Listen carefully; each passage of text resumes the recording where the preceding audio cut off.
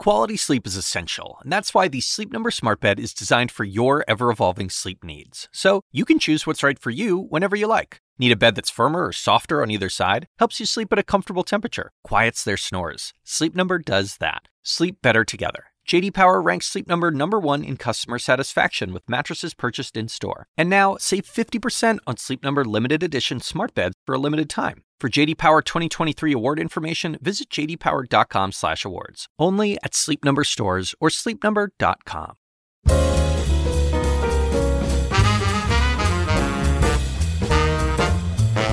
And now, from the University of Chicago Institute of Politics and CNN, The Axe Files, with your host, David Axelrod. My buddy Alyssa Mastromonaco is one of the most astonishing people I know. Short and cherubic. She nonetheless could command armies, and sort of did for us in 2008 when she was Director of Scheduling in Advance for the Obama campaign, and later as Deputy Chief of Staff in the White House running all the operations there. She's whip smart, wise, hilarious, irreverent, all of which are on display in her latest book. So here's the thing. Notes on growing up, getting older, and trusting your gut. I sat down with Alyssa in New York recently to talk about her book, her life, politics, and a lot of other stuff that was on her very fertile mind that day. Here's that conversation. Alyssa Mastromonaco, the Little General. Little General. The name that you earned From our Obama years. What was the day? When did I? So the General came from our announcement tour. Yes. And we were in New Hampshire after we had been chased by an ice storm for 2 days. And I finally fell asleep on the floor waiting for the event to be done. And Oprah came around the corner and said, "Where's the General?" And I was like, shit, where am I going to find the General? And she was talking to me. So yes, I'll take that one General. to my grave. I'll take that one to my grave. We'll get to all of that, but what I learned is that came naturally to you, that you were an organizer like at the age of 4. Yeah, I was. And it's actually a sad story, and I think that hopefully nursery schools are different now, but I had somehow learned that my teacher, I think Mrs. Templeton was her name, her birthday was coming up. New York. No, this was in Poughkeepsie where we first lived. And so we had this thing called the Windy House where everybody got together and played when it was cold out. And so I got all the 4-year-olds together and said, "You guys, it's Mrs. Templeton's birthday. Let's throw her a party." And so I assigned everybody things to bring in. And when the parents went to the teachers and were like, "Should I be bringing these cupcakes in?" I got in trouble, even though it was true, for lying, and I had to apologize.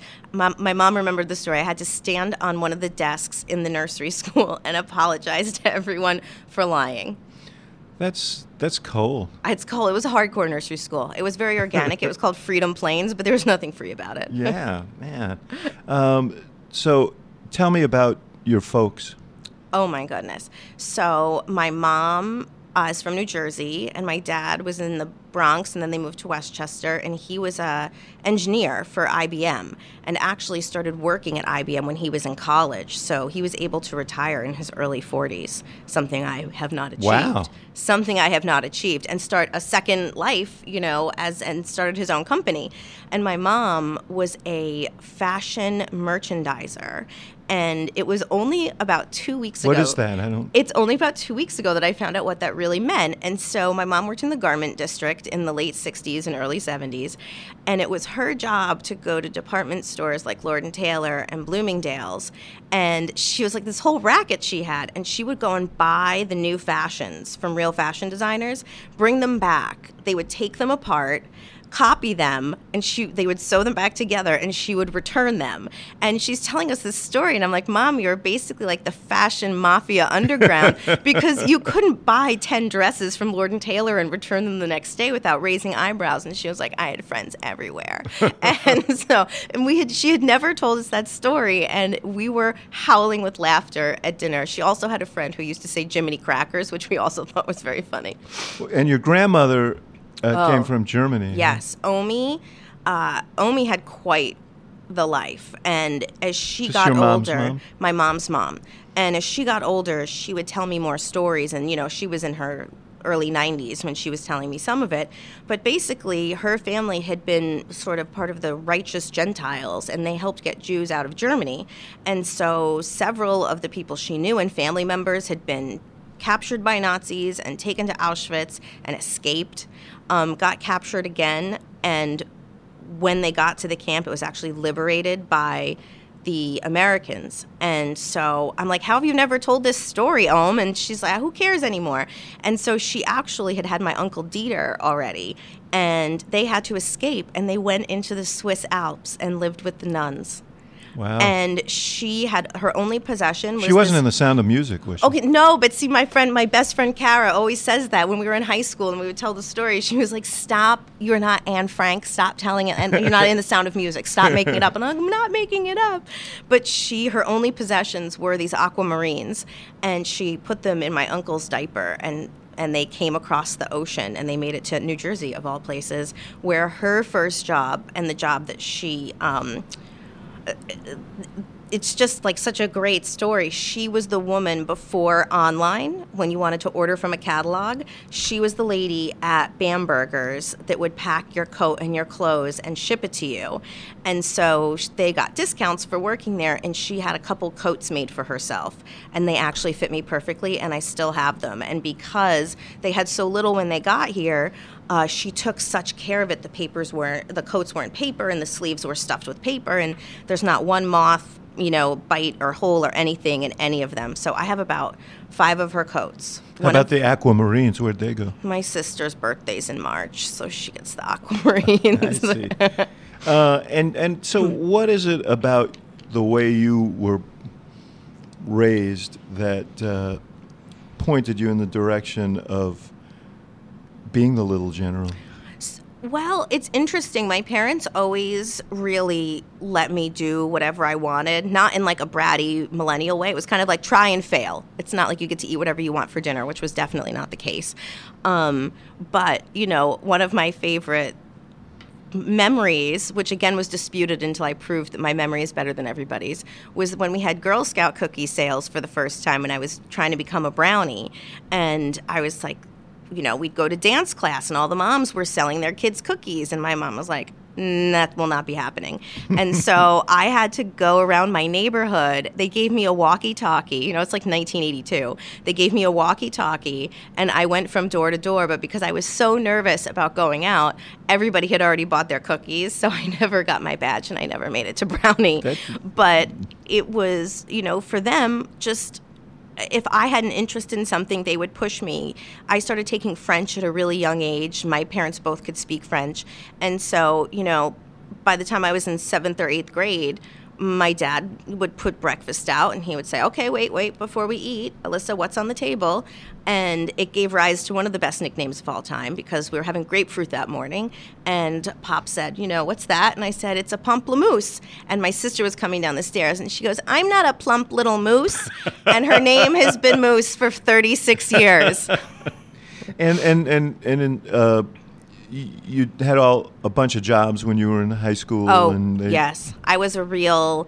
I always liked having my own money, mostly so I could see Fish and Grateful Dead shows without having to ask my parents for money. But yes, I bagged groceries, which actually came in the experience of working in a grocery store, which was the only grocery store that took food stamps for about 25 miles, gave me great perspective as a 15-year-old about people's struggles and what's fair and what's not fair and what dignity is, and then I worked. Such a big thing, It was a big thing. We talk about this. I didn't mean to interrupt you. No, of course. We talk about these things in clinical ways, Mm-hmm. And I actually think Democrats have been guilty of this. The whole thing about liberals who loving humanity but hating people. Yes. I mean, the fact is that jobs are more than paychecks. And people do hard work all over the place, and they're like invisible.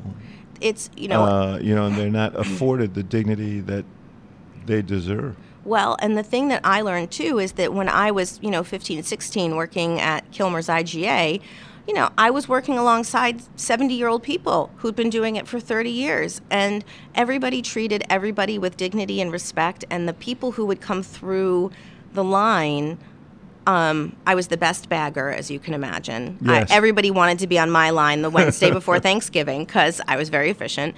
But this Natalie Merchant from 10,000 Maniacs lives in town, and she would come grocery shopping. She was the first person I knew with recyclable grocery bags. And one day she comes through and she says, "Where are all the other girls?" And I said, "Oh, they're getting ready for prom." And she said, "Well, why aren't you getting ready for prom?" I said, "Well, because I have very short hair and I'm not doing anything for prom." And she said, "Well, where is it?" And I told her it was at this place, Velour Mansion. And she came and sang. She surprised everybody, and came and sang a couple songs with the girls who had been in choir. And when you see people do those things when you're pretty young. Did you end up going? Oh, I went. I was there. I just didn't need to put my little dress on and get going. I didn't need to get my hair did. But when I saw that and she showed up and nobody knew why she showed up, and I knew that it's because she had the time to ask a random 17-year-old what she was doing and where everybody was. And I think that being curious about other people is something I picked up. And I know you are an incredibly intellectually curious person. I've always said that about POTUS. And I think that's how we all melded so well together, because even if we had our own ideas, we were always open and curious about what other people thought and were malleable and open-minded. And I feel like, that's really helped me over the years. You went up to the University of Vermont. I did. Bernie Sanders land. Bernie Sanders land. I tell you, I hope that politicians still do this. I didn't know you were a Sanders person until I read all of this. I was very proud of myself, because when Bernie caught fire, when everyone started to feel the burn, I was like, you guys, I might actually be political Forrest Gump, because the first person I worked for was Bernie, and he had just won Iowa. And then I worked for John Kerry, and I worked for Barack Obama. I was like, why is no one telling me I'm a genius all the time? But no, the thing about Bernie is that he was so engaged in the community that we all felt like we knew Bernie. And this is 1994 when he was just running for Congress, door to door, dorm to dorm, followed behind by Howard Dean, who was running. Was he running for lieutenant governor at the time? Yeah, he was the lieutenant and governor. And so, and then of course he ends up running against John Kerry, and I was like, wow. Door to door works. The Never doubt that door to door works. Burlington, yes, Vermont. Exactly. Who knew? And your formative political experience was jumping on a car hood? So when the contract for America came up to Burlington, and you have to wonder to yourself, why did Newt Gingrich think coming to Burlington was a good idea?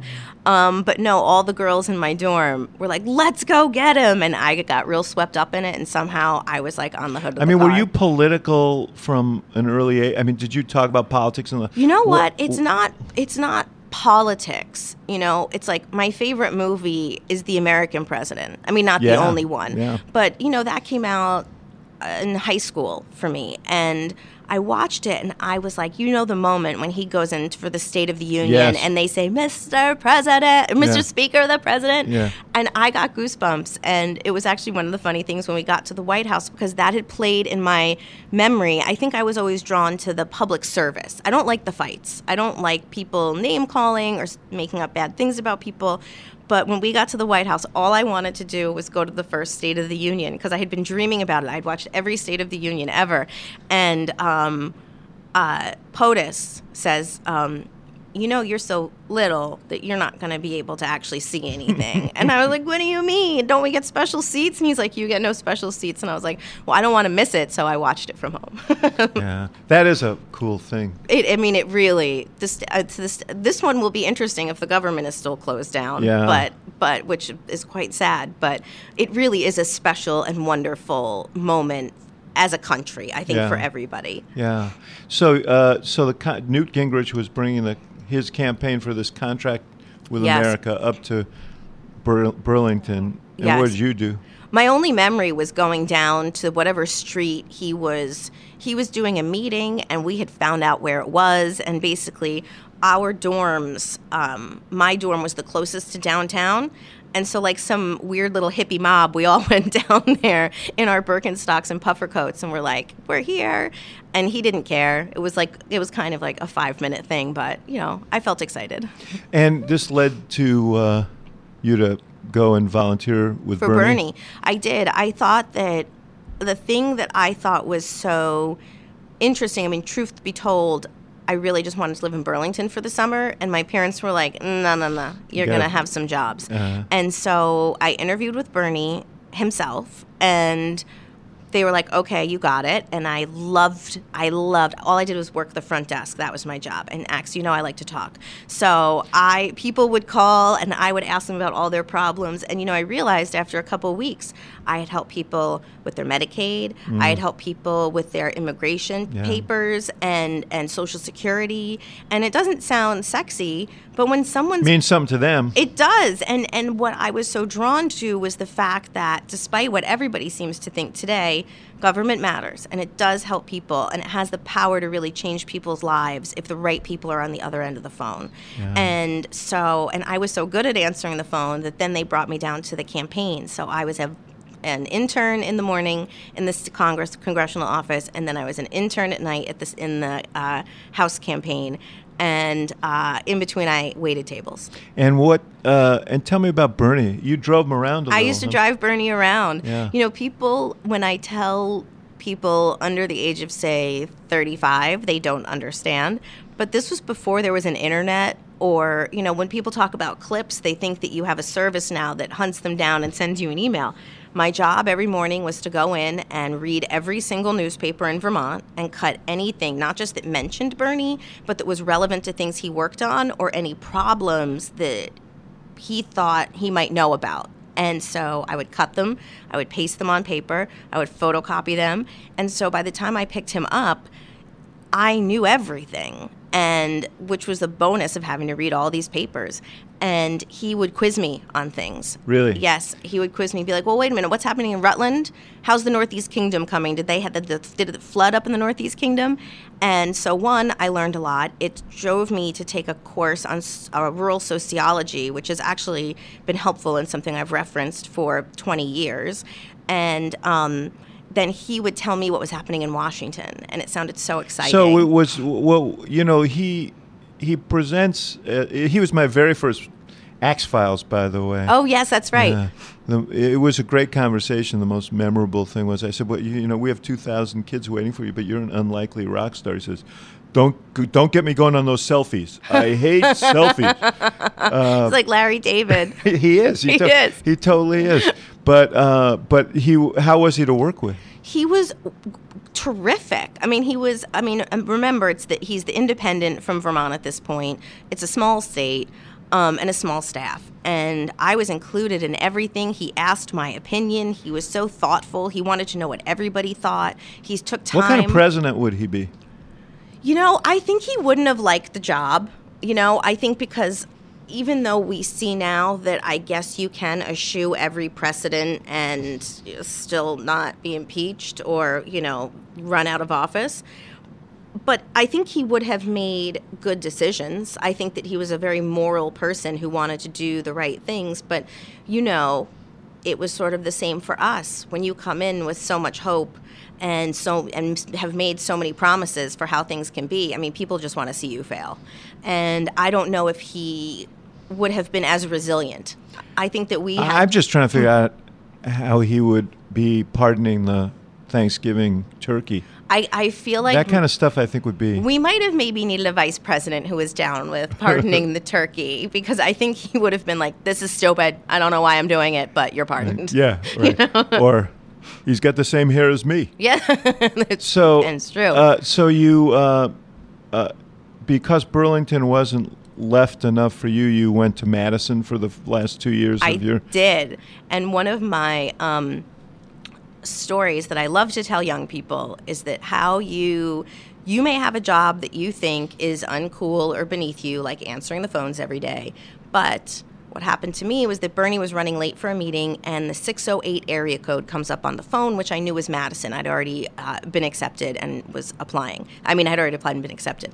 And I, without really thinking, asked the man, I was like, oh, are you in Madison? And he said, yes, my name is Ed Garvey. And I had heard the name Ed Garvey. I didn't know exactly who he was. And he said, well, what are you doing when you get here? And I said, going to college. And he said, well, you know what? When you get out here, any friend of Bernie's is a friend of mine. And Ed Garvey, the progressive who unionized the NFL Players Association, hired me and and paid me for 2 years to do research for some of his progressive organizations. And when I got arrested for having a fake ID, helped me out of a jam and explained how I could get a payment plan to pay off my $500 ticket. Yeah. It was clutch. Was this before or after he ran for the Senate there? This was before. He ran right after I graduated. Yeah, he was quite a personality. He was a force. May he rest in peace. Yeah. And you thought when you got out, you went to Madison because University of Vermont demolished their French program. Yes, so I was a French major with a minor in Japanese in Vermont, and they were getting weight of their program. So I transferred to Madison to be a French major with a minor in Japanese, but changed and became a poli-sci major after Bernie and a minor in French. And you thought you were going to go to Washington when that was over and get a job. I did. I was Didn't so happen. naive. I sent so many heartfelt letters to so many people, and I got no responses. I didn't get one response. And I sent probably every committee, every congressman and senator I thought was interesting, and their committees, and like the DNC and the DLC and everyone, and nobody wanted me. So I became a real estate paralegal for a few years. In New York? In New York. We moved. Working in the World Trade Center. I did. When we, it was a really special time, and I obviously didn't want to be a real estate paralegal. It did later help me understand the financial crisis. That's quite a leap from French and Japanese to Bernie Sanders to real estate paralegal. When we had Japanese clients, I was the star of the show. I can tell you that much. But what I realized is good restaurants too. Good restaurants. Yeah. There is value in every experience. And while I did not want to be a real estate lawyer, like this was not my next step, I learned how to be in a team. I learned how to work in a corporate environment. I learned when I was in over my head, and we would walk every day. 4 of us lived in a 1-bedroom apartment in Soho, and we would walk every day to save money to the World Trade Center through Tribeca. And it was back when Law and Order would just shoot out, they would just be shooting out. It's not like it is now. And I walked through so many Law and Order sets unwittingly that Jesse L. Martin almost began to know my name. And but we would see JFK Jr. having coffee at least once a week, at this cafe. And I was like, Tribeca is the best place I am ever going to be. And so, 20 years later, now I live there, which was it was a real moment. You left in 2000. 1 year later, 9/11. 9/11 happened. Mm-hmm. Did you know people who were? I did. When, the funny thing is when you've worked in the building, and then you see what's happening in slow motion. And a story I've really never told before is my very, very best friend since 7th grade was on her way to one of the law firms there for an interview that day. And she's on her way in from LaGuardia, and she leaves me a voicemail. I was working for John Kerry at the time in Boston. And she says, "Hey, Chicken, I'm watching." My nickname, Chicken. She said, "I'm watching some smoke come out of your old building." She's like super weird. I'll call you when I get down there. And because she is not quite like me, who would have been 30 minutes early for her interview, she decided to go into Century 21 and buy some things before she went in for her interview, which ultimately was the most prescient thing she could have done because the plane hit. She was going into the World Trade Center and for her interview, and the plane hit. And so I had a guy who I'd gone on a few dates with and some friends from college who passed away. It must be a strange and unsettling feeling knowing if you had stayed for a year or two more. Yes, and you start thinking about it too, what floor you were on, what people you knew. And the funny thing is that most of the lawyers that we worked for at the law firm Thatcher, Prophet and Wood had been there during the bombing in 92 or 93, and they remembered and they told the stories of, having to, some of the, less fit people, some of the fit lawyers had to carry the less fit people down the stairs, and, they told you these stories, and that was nothing compared to what this was. And so all those stories just replayed in my head, and luckily that day when I was in Boston, because I was living there with one of my paralegal pals from the World Trade Center. So we were together, and we spent the day together. You mentioned you worked for Kerry. Mm-hmm. You went up there to Boston to visit somebody, and you saw yes. him make a speech. Oh, and I thought it was so wonderful. He was so, I mean, people can have their criticisms of John Kerry, but he can give a rousing speech. There are a few people smarter than him. And I was like, what am I doing? Because at that point I was working at Sotheby's auction house. I've had a real wandering career. And he gave this great speech, and I said, what am I doing? And so I wrote this sort of Jerry Maguire manifesto to their intern coordinator, whose name was actually Benedict. And I said, please just give me a chance. I'll do anything. And they took me at my word. And so I did the press clips again, and I helped with the schedule, and I answered the phones for $20,500 a year. And it was incredible fun. And I spent a lot of time with John Kerry because I was in Boston. So I got to interact with him a lot. And how did you make the transition from this entry-level position to you ended up running his scheduling operation when he ran for president? I did. So back when, people don't always remember this, but when Vice President Gore was running, his vice presidential selection process was sort of the opposite of what everybody's done since, well, except for Trump. And it was very public auditions. It was these public auditions, and it had been made very clear that John Kerry was the front runner in the papers. And I was there the day that he was, I think, expecting to get the phone call, and they announced Joe Lieberman. And, I mean, that's it was an unbelievably sad day, but they came back, and because he is a pull yourself and get yourself together kind of guy, he did this trip called Chasing Cheney, and he chased Cheney across America for like 2 weeks. And we never knew where Cheney was going, and the woman who was the director of scheduling was That was Cheney, not Christian Bale. Correct, though Christian Bale, they could be the same. Yeah. Did you see that movie? It was unbelievable. Yeah. I mean, scary, but whoa, Christian Bale. But the transformation, I mean, it was Christian perfect. Bale was spectacular. Spectacular. I mean, it will be hard to, I cannot think of any movie I have seen where his performance could be beaten. Amy Adams, too. What Lynn Cheney. I mean, I thought it was an incredible story. So for the sake of this story, that was like the actual Dick Cheney. And so basically John Kerry and his press secretary, David Wade, hit the road.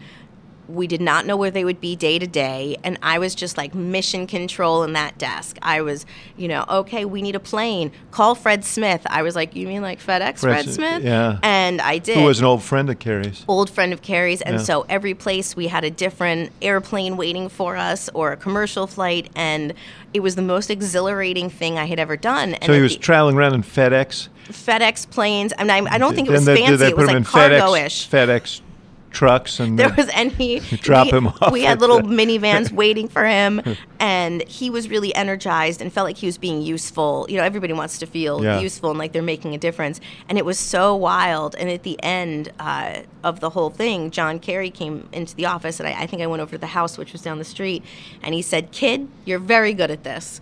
And I didn't even know what this really was, but it is something that even today I have a hard time being chill about logistics. Yeah, and you went and did a little stint with Rick Boucher. I did. Rick Boucher from Virginia's Fighting Knights. Congressman. Yeah. Yes, I was his press secretary. Yeah, but not for long because you went back to work for Kerry. No, and I am someone, I'm like very loyal. My parents always taught me, like, when you take a job, you keep a job. Like you don't leave after 9 months because John Kerry calls you. And Rick Boucher had given me tremendous responsibility, and I spent a lot of time in the 9th District of Virginia, which is near Tri-Cities.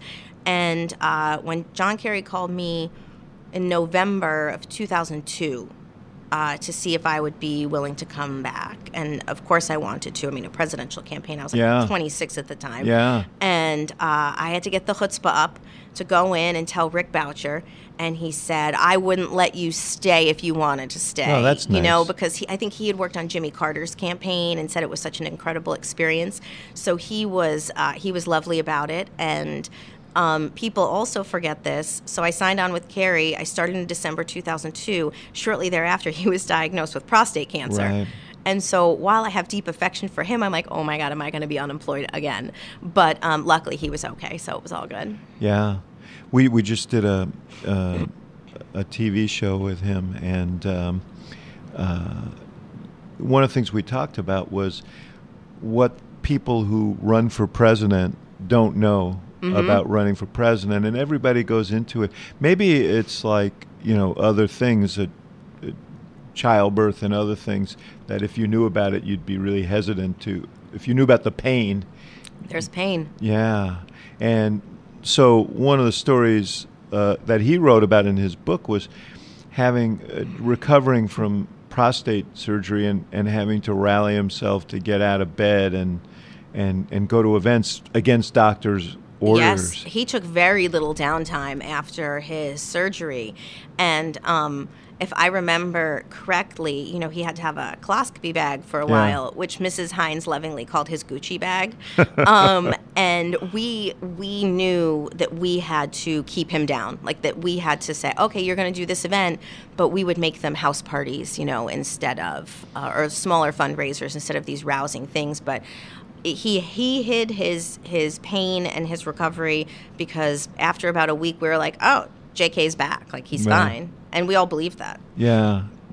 I mean, the physical and emotional toll of running for president, unless you're just a half-assed candidate, right, is really extraordinary. Maybe it's right. Maybe you're auditioning for the toughest job on the planet. It should be hard. Yeah. I always thought his resilience came from the fact that he had been through much worse in his life. Yeah. I mean, I guess when you've been to Vietnam, maybe struggling through Iowa in the winter is not as dramatic as some people feel it is. Yeah. So tell me about that experience generally. It was, you take away so much from every experience, but it was brutal. It was brutal because it was also the beginning of when small things became big things very quickly, because the 24-hour news, like cable news, had really started to take off. And so I have feelings about justice and fairness. And, when the Swift boat ads happened and he didn't want to respond because in his core he did not think that the American people would believe such garbage, except that cable news networks, as part of the news, were showing it more than it had even been paid for. But it was he says that that in his gut he did want to respond, but the advice he got was not to respond. Oh, well, he did not ask me, because I would have been like Scrappy-Doo out there for him. Yeah.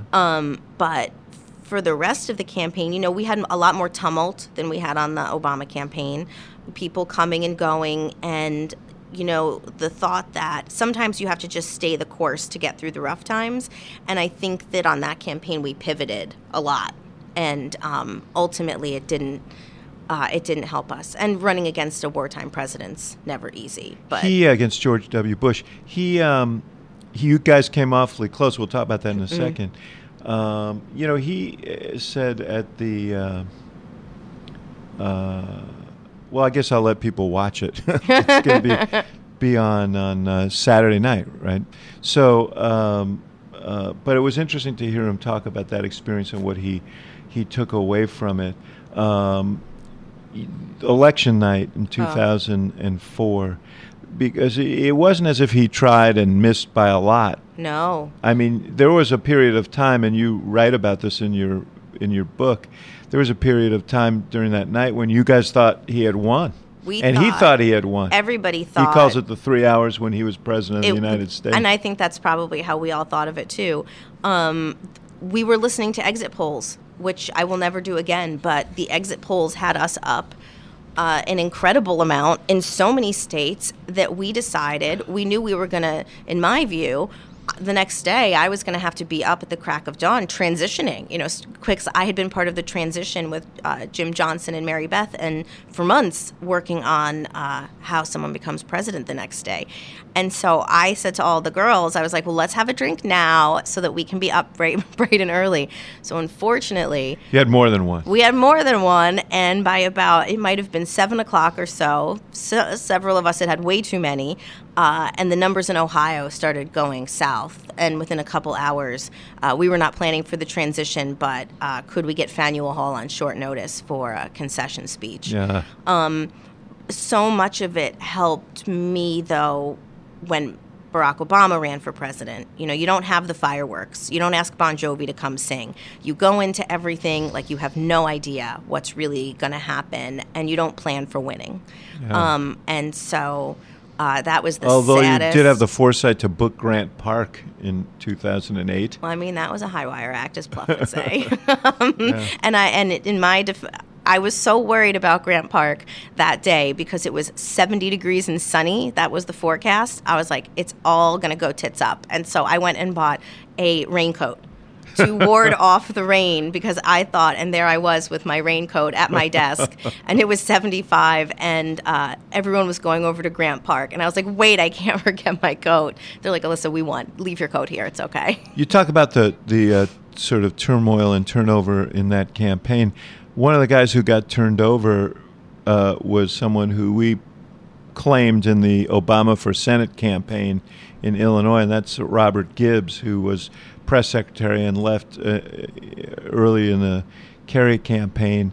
That turned out to be a really fortuitous relationship for you. I had, first, I loved working. I had never met anyone like Gibbs before, and we sat on the same floor. And, I mean, he is a character. He is so smart. And I remember when Ethan was born. Ethan was born while we sat up on that floor. And when he left, I cried. He was like my only friend who I didn't know going in, you know. And but it turned out he went to work for this man, Barack Obama. I'm like, who the hell's Barack Obama? Why are you leaving to go work for Barack Obama? And when we lost, when John Kerry lost, I was in the headquarters filing things and making sure vendors got paid and closing it down, a very depressing job when you lose. And I was sitting at my computer, and my AOL Instant Messenger pops up from Roberto Gibbs. And he says, and I could hear his voice through it, how are you? Do you need a job? And I was like, yes, I need a job. And he's like, call me tonight. And so Gibbs brought me in to meet this man, Barack Obama. Yeah. Actually, the first person I met was Pete Rouse. Yeah, who became Obama's chief of staff. Both of those were, you know, so much of the Obama story is the people who queued up along the way to help. I mean, Gibbs is a prodigious talent. Don't you feel like Barack Obama was like Moneyball before Moneyball was a thing? You know, he didn't pick the most famous people. A lot of people wanted to work for him, especially after that speech at the convention that year. And he really did kind of put together the Moneyball team. Our campaign was the Moneyball team. Yeah, well, I always talk about it as Ocean's 11. Yes. Like, we start off with nothing, and we were able to pick and choose, and it wasn't just people who were talented, it was people who would who were good people. Fit in our culture in that campaign. So you went to work in his Senate office. I went to work in his Senate office with some people you might have heard of, John Favreau and Tommy Vitor, and we sat in the back by Senator Obama's office. And one of my, after working for John Kerry, who had been a senator for so long, you either called him JK or Senator Kerry. And we were still in the transition. When you come into the Senate, you have to transition as people move out. And so we were in the basement of the Dirksen office. I remember. And Pete Rouse, who had become the chief of staff, had previously been Tom Daschle's chief of staff. Pete is like Yoda on Capitol Hill. He was the 101st senator. Yeah. And so he was the chief of staff for the majority leader. He was the chief of staff for the majority leader, who was defeated in 2004. And the man who beat him, John Thune, was our next door neighbor in the Dirksen basement. And because Pete was the 101st mayor, he was able to have them create a pathway for him so he didn't have to walk by John Thune's office every day.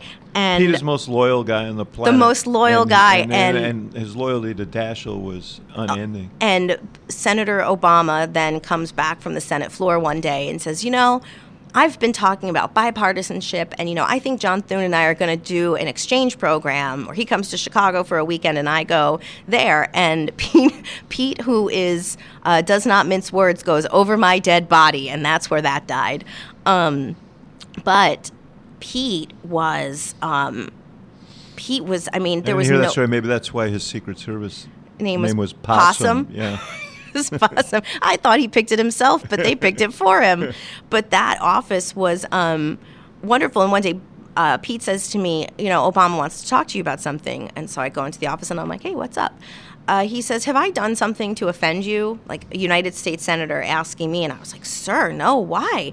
He goes, well, you insist on calling me Senator. Just call me Barack. And I was like, but if I call you Barack, Ted Kennedy and Bob Byrd and these lions of the Senate are going to think that you're not worth your salt because your pipsqueak is calling you Barack. And so we brokered a deal. Barack in private, Senator Obama in public.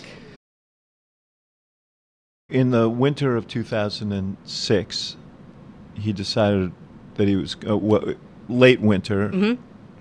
The whole presidential thing came together, and this is where the Ocean's 11 thing came in. Because when a few of us met, and you ultimately were one of them, there was nothing. We had no infrastructure, nothing. We had less than nothing. We pulled off our announcement tour in February, not even having credit cards yet. So talk about building the plane as it's flying. And that was not that was no small thing. It was that announcement tour, announcing in Springfield, Illinois, in the outside in the dead of winter, outside the old state capitol where Lincoln prepared for his presidency.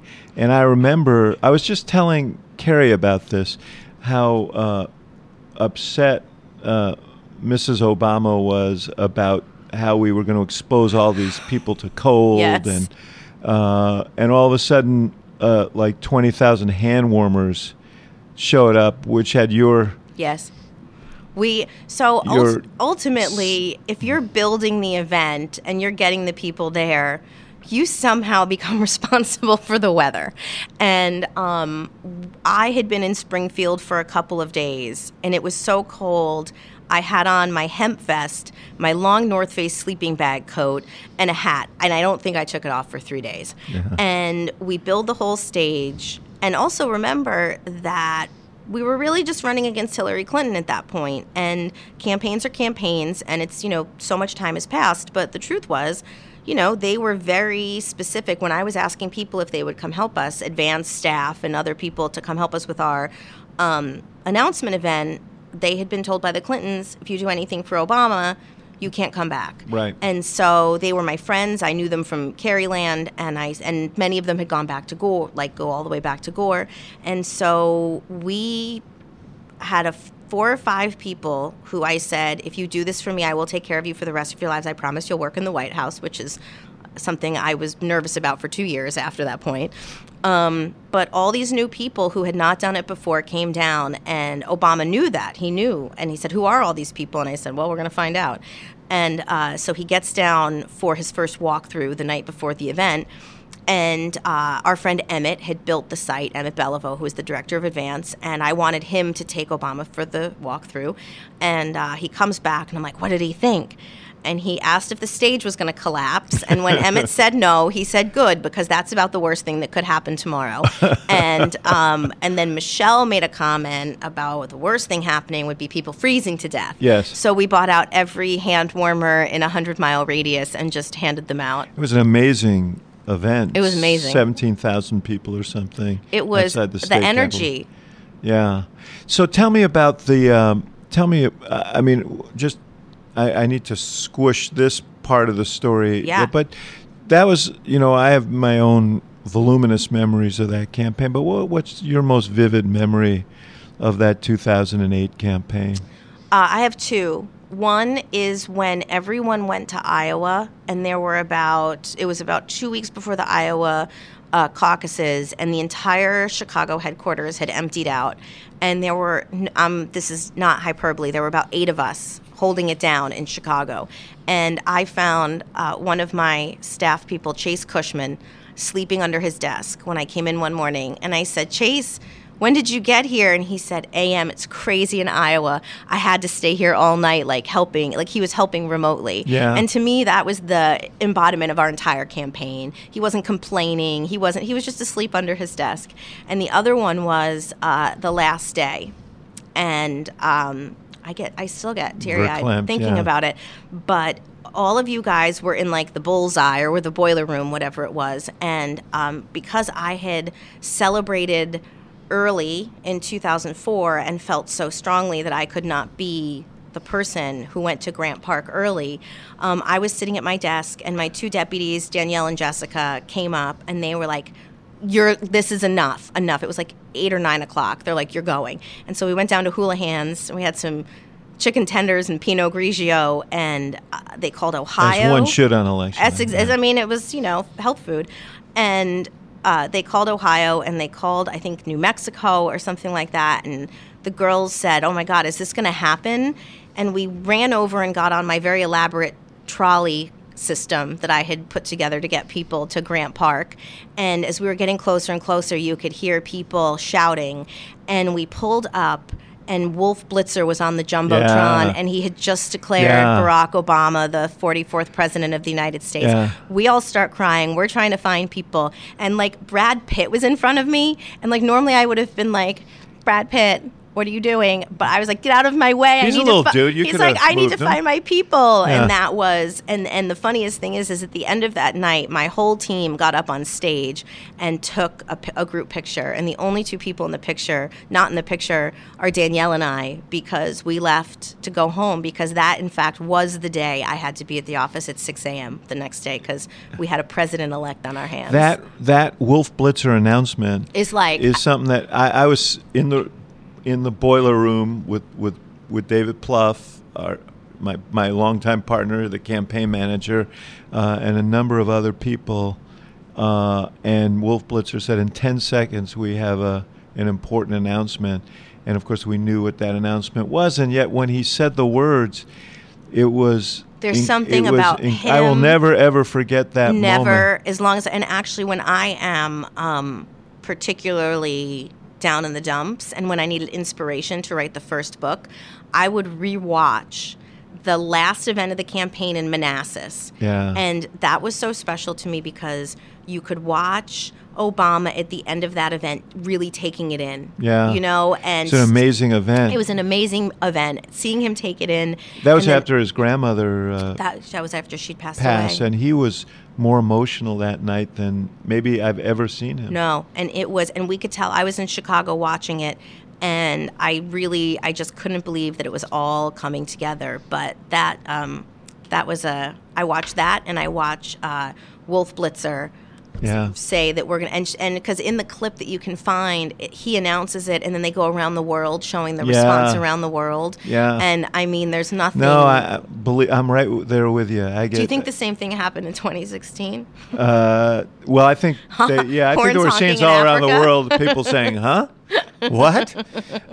So the White House, I'm sure you had the same feeling I did when you walked in there the first time, which is awe.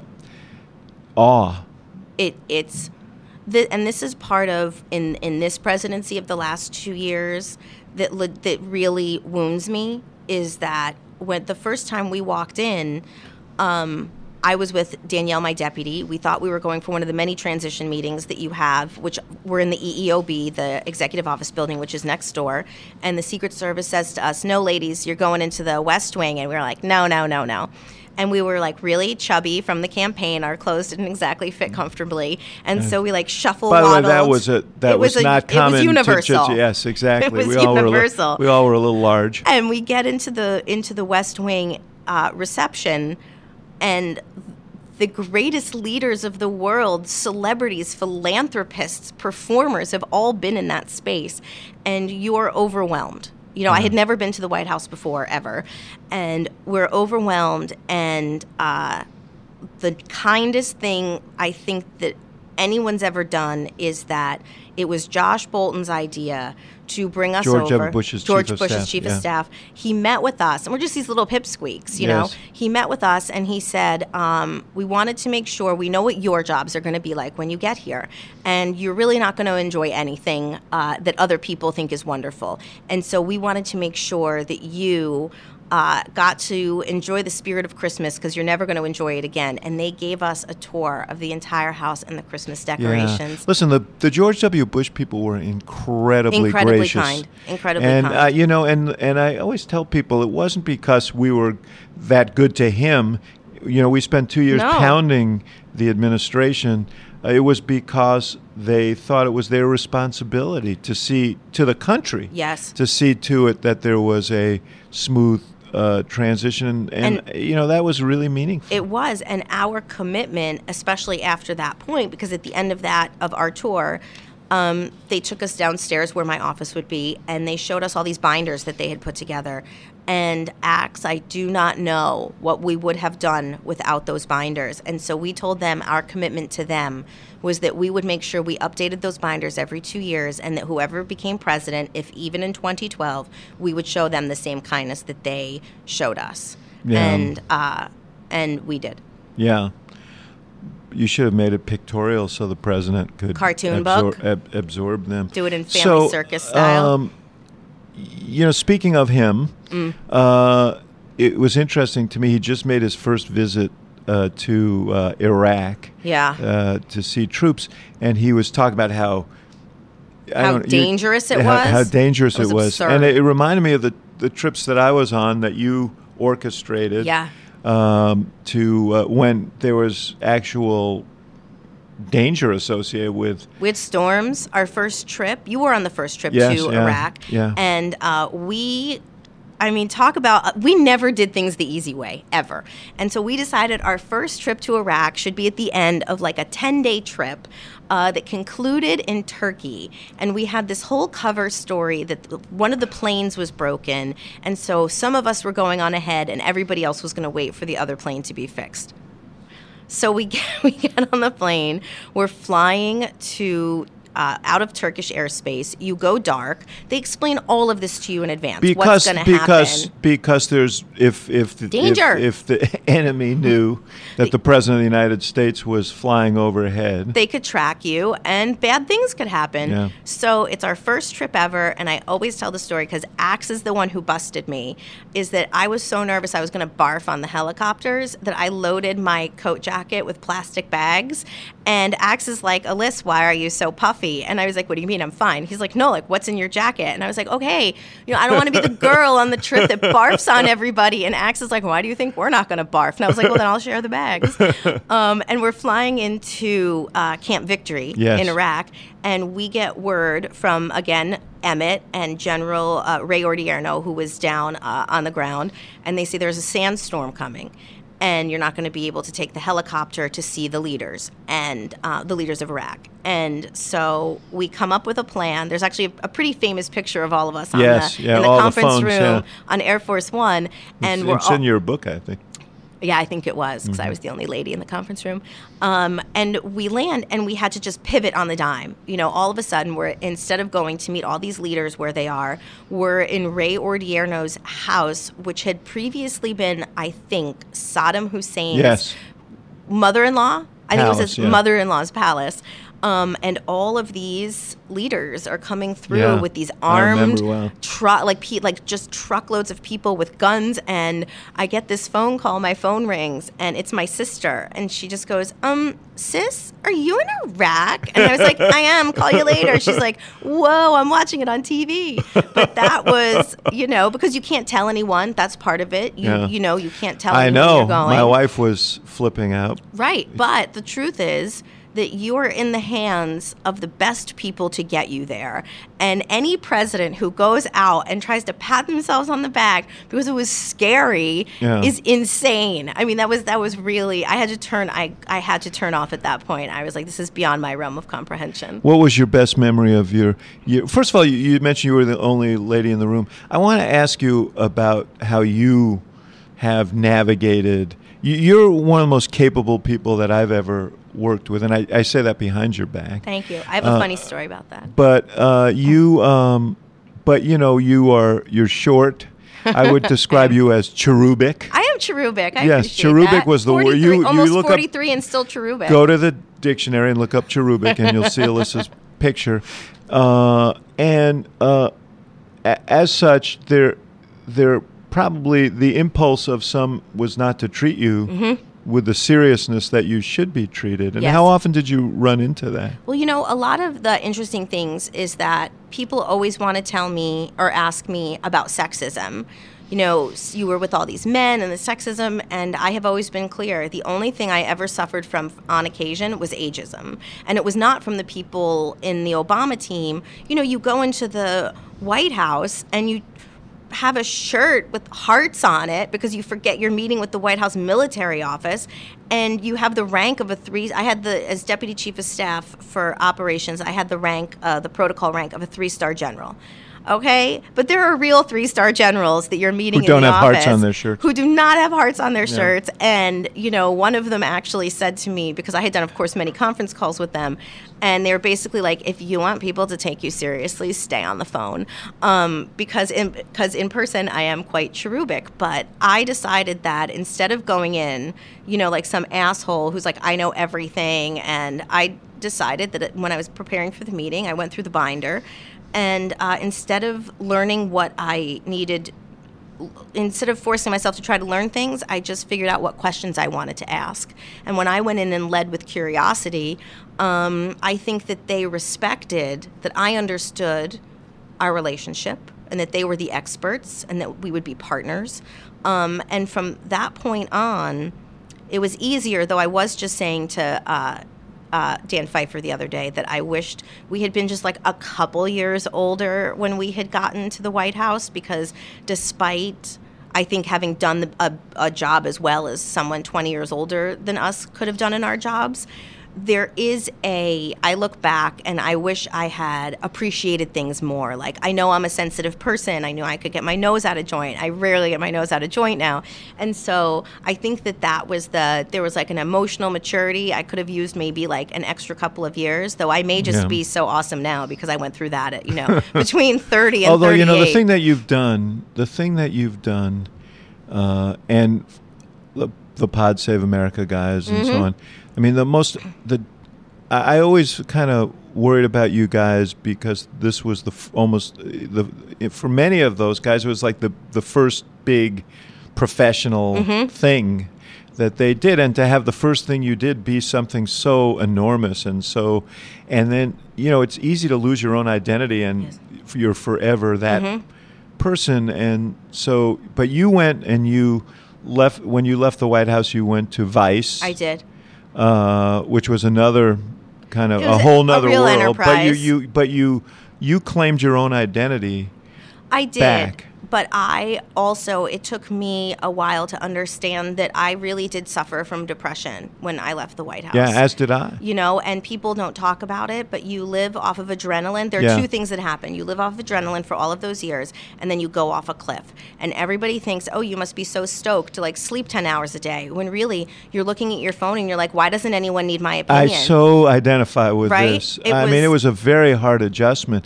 You're like at the center of the universe for a long time. Yes. And then suddenly it's like being on a carousel that's going 200 miles an hour, and all of a sudden you're dumped off your horse and you're on the side. The carousel's still going, but you're not on it. You're not on it, and you think that you've been so integral. And look, I always tried to tell myself that I led my team in if I should get hit by a bus. The whole point of my position there was that if I had to leave on a beat, things would go on as if I were there, and I thought that's always been the responsible thing. But when you leave and the next day you're like, everyone's going to call me because they're going to want to know how I do the manifests or whatever it was I was doing, and they don't, and a couple weeks go by and no one calls, I really spiraled. And so in a way, it took me years to actually realize that it had happened.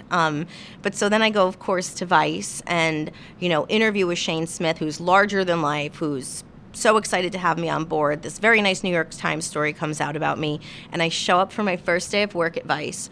And, I think it's Alyssa from the White House in Williamsburg. Everybody's going to know who I am.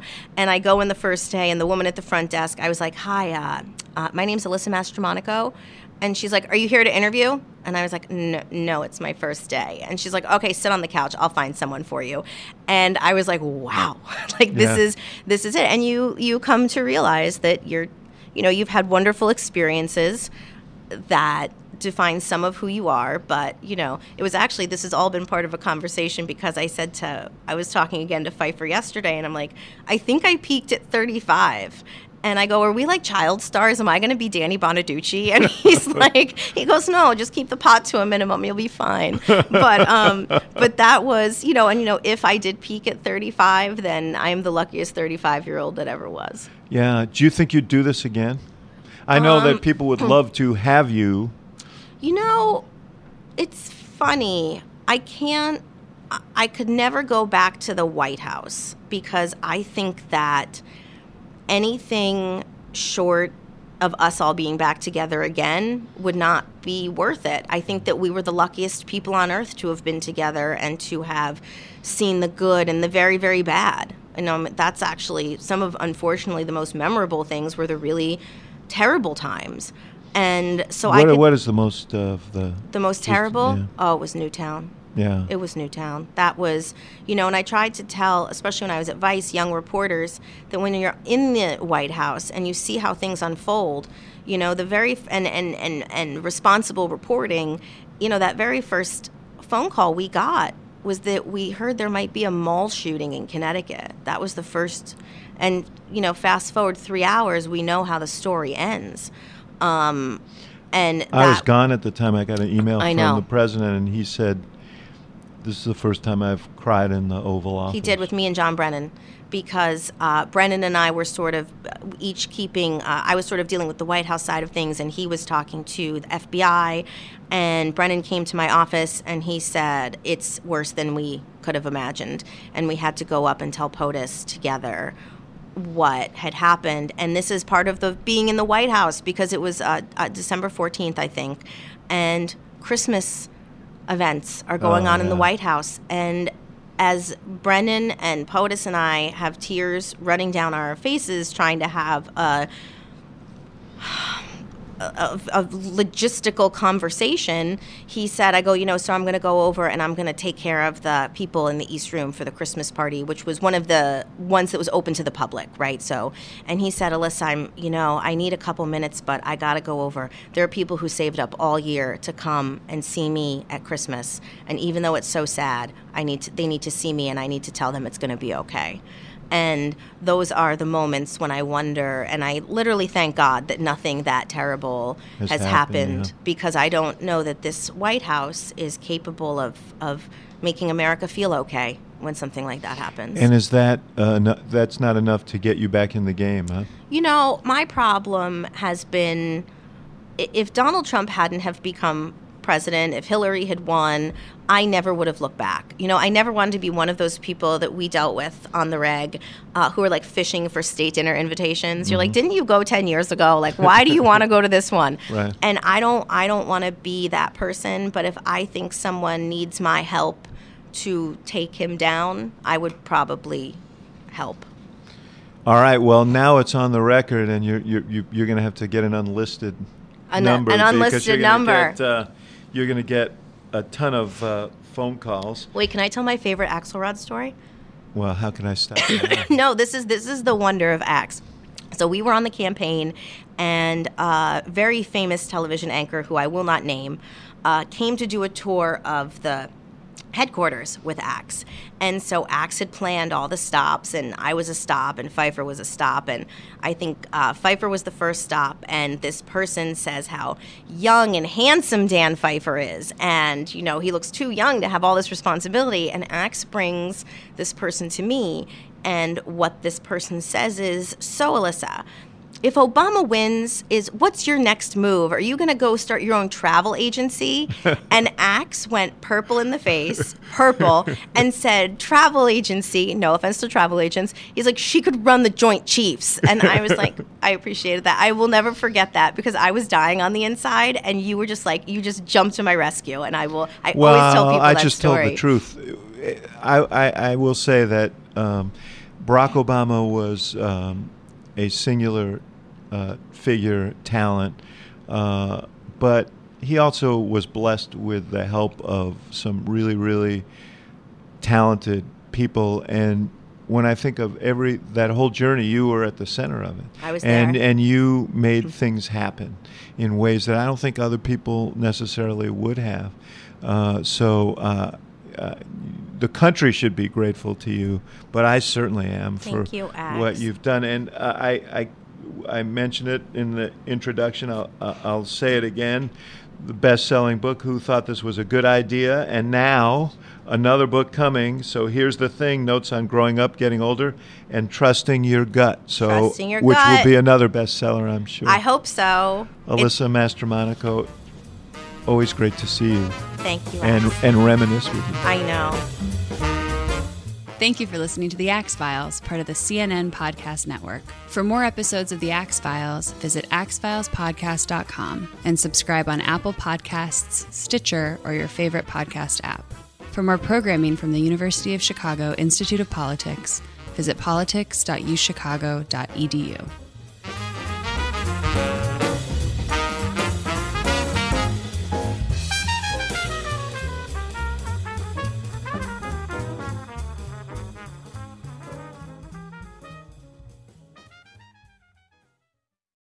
Quality sleep is essential, and that's why the Sleep Number Smart Bed is designed for your ever-evolving sleep needs. So you can choose what's right for you whenever you like. Need a bed that's firmer or softer on either side? Helps you sleep at a comfortable temperature. Quiets their snores. Sleep Number does that. Sleep better together. J.D. Power ranks Sleep Number #1 in customer satisfaction with mattresses purchased in-store. And now, save 50% on Sleep Number limited edition smart beds for a limited time. For J.D. Power 2023 award information, visit jdpower.com/awards. Only at Sleep Number stores or sleepnumber.com.